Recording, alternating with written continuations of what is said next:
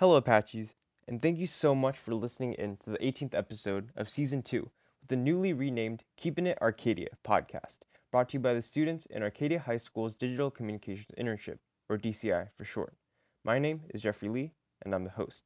Today, in celebration of our new name, we're trying a different format to our podcast where we discuss random educational things.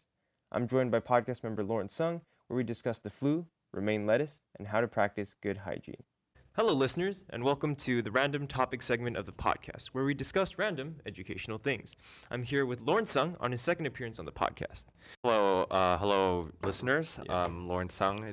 I know it's been a while, but I ended up contracting stomach flu, Oh, wow. and yeah, it sucked. So basically, when I had my stomach flu, I was thinking about the random topic, and it was like, hey, why don't we talk about the romaine lettuce crisis? So yeah, now let's move on to the romaine lettuce thing. I've seen in the news some sort of E. coli going around causing a mass recall of lettuce. Is Yes. it? Yeah. Yes, that's right. Specifically, romaine lettuce. Mhm. At first, no one knew where it came from. It just was in romaine lettuce, and there have been 32 cases of E. coli. At the time that the official FDA warning came out, there were 32 cases across 11 states, including, most importantly, California and Arizona, where the majority of romaine lettuce is produced. Right. So is E. coli fatal? E. coli, it's harmful, but it's not really fatal. It's more, the symptoms are severe, but the most harm you can get, I mean, it's mostly like symptoms of like paralysis and maybe kidney failure. Mhm. So yeah, it's pretty devastating, but it's not gonna kill you. In fact, Yeah. that's what happened in one of these 32 cases. That's how bad it got. Wow. But Okay. so far, as of now, we're in sort of what they call like post recall, Mhm. where they're slowly getting rid of the contaminated romaine lettuce, and the industry is slowly getting back to normal. So where could the E. coli have come from that infected the lettuce? So in order to understand where it came from, we have to understand sort of the crop rotation that takes place Okay. when it comes to romaine lettuce growth. Mhm. When it comes to romaine lettuce growth, there are two places in which it is primarily grown, and it is California and Arizona. Right.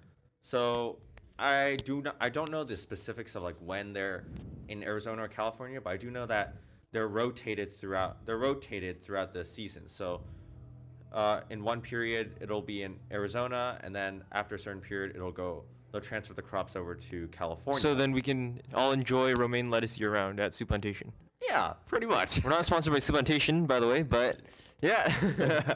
So basically, I'm not sure if you guys remember this, but in March we had something exactly like this. There was E. coli in romaine lettuce, and the FDA quickly found out where that came from, because during that time the romaine lettuce crops were in Arizona. However, this time it has been retraced back to Central California, that area, because the crops this time were in California. They were in the process of being transferred over to California. So that's how the FDA knew it came from Central California. However, they did impose a total recall of romaine lettuce across the nation. So it did affect the lettuce industry hard. And in fact, I read an article yesterday on CNBC. It said that the Arizona lettuce farmers were sweating bullets waiting for the recall to Wow. All right. be That's ended. some pretty vivid descriptions. So, what's the best way to, I guess, prevent, and if you have E. coli, to deal with it? Can you get like a shot to prevent it?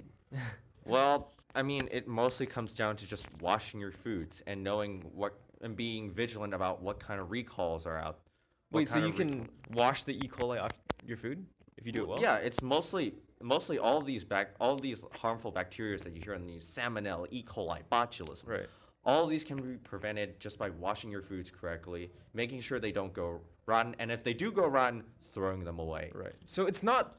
So you're telling me that it's not totally the farmer's fault, right? Because it's also the fault of the people who prepared the romaine lettuce, right? They didn't wash it correctly, so that's why people were contracted E. coli. that could be a factor, but it's sort of like you can't really assign the blame game on one person. It's sort of a series of missteps along the chain That makes sense. that cause these outbreaks. So going back to your stomach flu, what's worse, stomach flu or E. coli? Definitely E. coli. But the reason why I wanted to mention my stomach flu is that I just want to remind the viewers out there, make sure to wash your hands before you eat. Wash, and not just like, oh yeah, rinse with water, just put on a little soap. You got to be vigilant, in between the fingers, in the palms. For how long? For how long? Most people say, as long as the happy birthday song goes. What? How long's the happy birthday song? Happy birthday. But it's mostly like 20 seconds. But trust me, it's worth it because you don't want to end up with stomach flu or E. coli for that matter.